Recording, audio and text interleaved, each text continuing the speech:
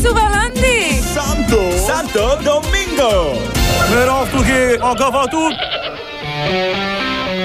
Τι ακούς, Βαλάντι? Δεν ακούει, παίζει. Τι κάνω εδώ, κάνω ζέσταμα. Παίζει με την κιθάρα, ρε.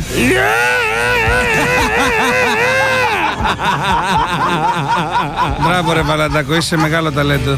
Εντάξει, τι να κάνω. Άρε Βαλαντάκο μου. Ρε Βαλάντι, πώς τα κατάφερες και έκλεισες ρε φίλε? Καταρχάς τον Άλλη Κούπερ τι του είπες? Εντάξει, έξω αξίδα με πήρε ο Σάκης, ο Ρουβάς μου λέει θέλω να κάνω κάτι εντυπωσιακό μου για τα μάρμαρα. Σάκη, πού το ξέρεις?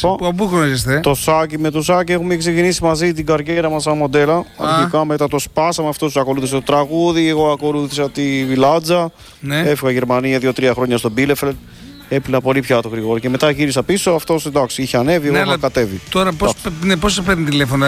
Είχαμε κρατήσει. Κοίταξε, πάντα με παίρνει τηλέφωνο και με ρωτούσε πράγματα. Μπορεί να κάνω αυτό, να κάνω το άλλο, να πω αυτό το τραγούδι, να κάνω αυτή τη συνεργασία. Ειδικά με τις συνεργασίες, εγώ επειδή το είχα πολύ, παράλληλα μετά από κάποια χρόνια ανέβηκα Θεσσαλονίκη και έκλεινα σχήματα, με θυμάσαι. Πω, στόμα δεν βάζει. Πού να μην σε ματιάξω, Ακριβώς. Δηλαδή το Μελάς Τερζής Φωτιάδης, εγώ το έχω κρίσει τότε. Εσύ το κλείσεις και αυτό, Εγώ το έχω κρίσει και είχα και τα σοφλάκια. Πόσο χρόνο ήσουν τότε που το κλείσες το Μελά? 14 χρόνια. Και έκλεισες τέτοια μόλις είχα σχήματα. τελειώσει το φαταρικό, ναι. Μάλιστα.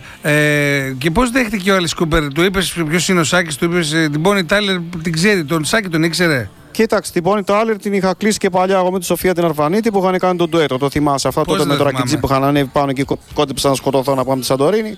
Έτσι, εγώ τα είχα κάνει και το βίντεο κλιπ εγώ το είχα κάνει, αλλά είχα βάλει άλλο όνομα γιατί δεν είχα τιμολόγιο να κόψω αφημί δικό μου. Κατάλαβα. Τώρα πώς το κανονίσατε αυτό? Να σου πω, τον πέτυχα κατά τύχη.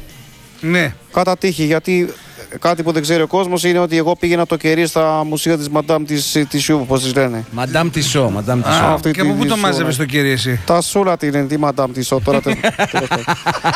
Μάζευα κερί από τα νεκροταφεία και τα λοιπά, είχα πολύ στόκ. Ναι. Και με παίρνει η κυρία Τασούρα, μου λέει: ξέρεις το και το, μου λέει: ετοιμάζομαι να βγάλω πίστα, θέλω κερί, της λέω: θα σου φέρω κερί. Και όταν έστειλε εκεί τα γάλματα και τα λοιπά, ήμουνα από τους πρώτους που ρίξαν την πρώτη ματιά. Μου λέει: θέλω τη γνώμη σου πολύ, Βαλάντι, εσύ μου λέει: είσαι ποιοτικός ούτως ή άλλως και να πικάσω από μένα τον είχε αγοράσει. 400 χιλιάρικα, τέλος πάντων, χαμένα λεφτά αυτά. Μάλιστα. Και μπαίνω μέσα και της λέω: αυτό το αγαλματάκι το έχετε πετύχει πολύ, κυρία Τασούρα. Και μου λέει: αυτό δεν είναι αγαλματάκι, μου είναι καλεσμένος, είναι ο Άλλη Κούπερ. Εκεί αλλάξαμε κάρτες, δηλαδή. Του έδωσα εγώ τη δικιά μου την κάρτα, του πήρα 4 πιστωτικές που είχε πάνω, δεν το κατάλαβα. Και μετά κρατήσαμε μια επαφή και τον έκλεισα τώρα και πάει λέγοντας. Ναι, σου πω, πώς το σκέφτηκες Άλλη Κούπερ στο Ηρώδειο, πώς θα πάει, δηλαδή.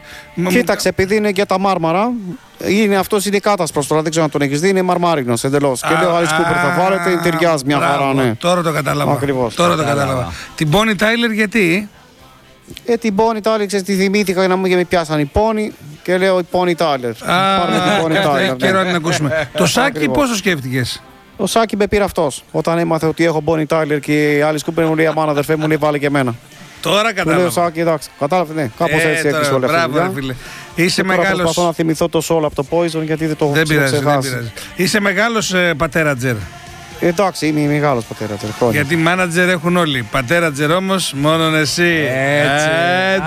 Έτσι. Μας τα λέει.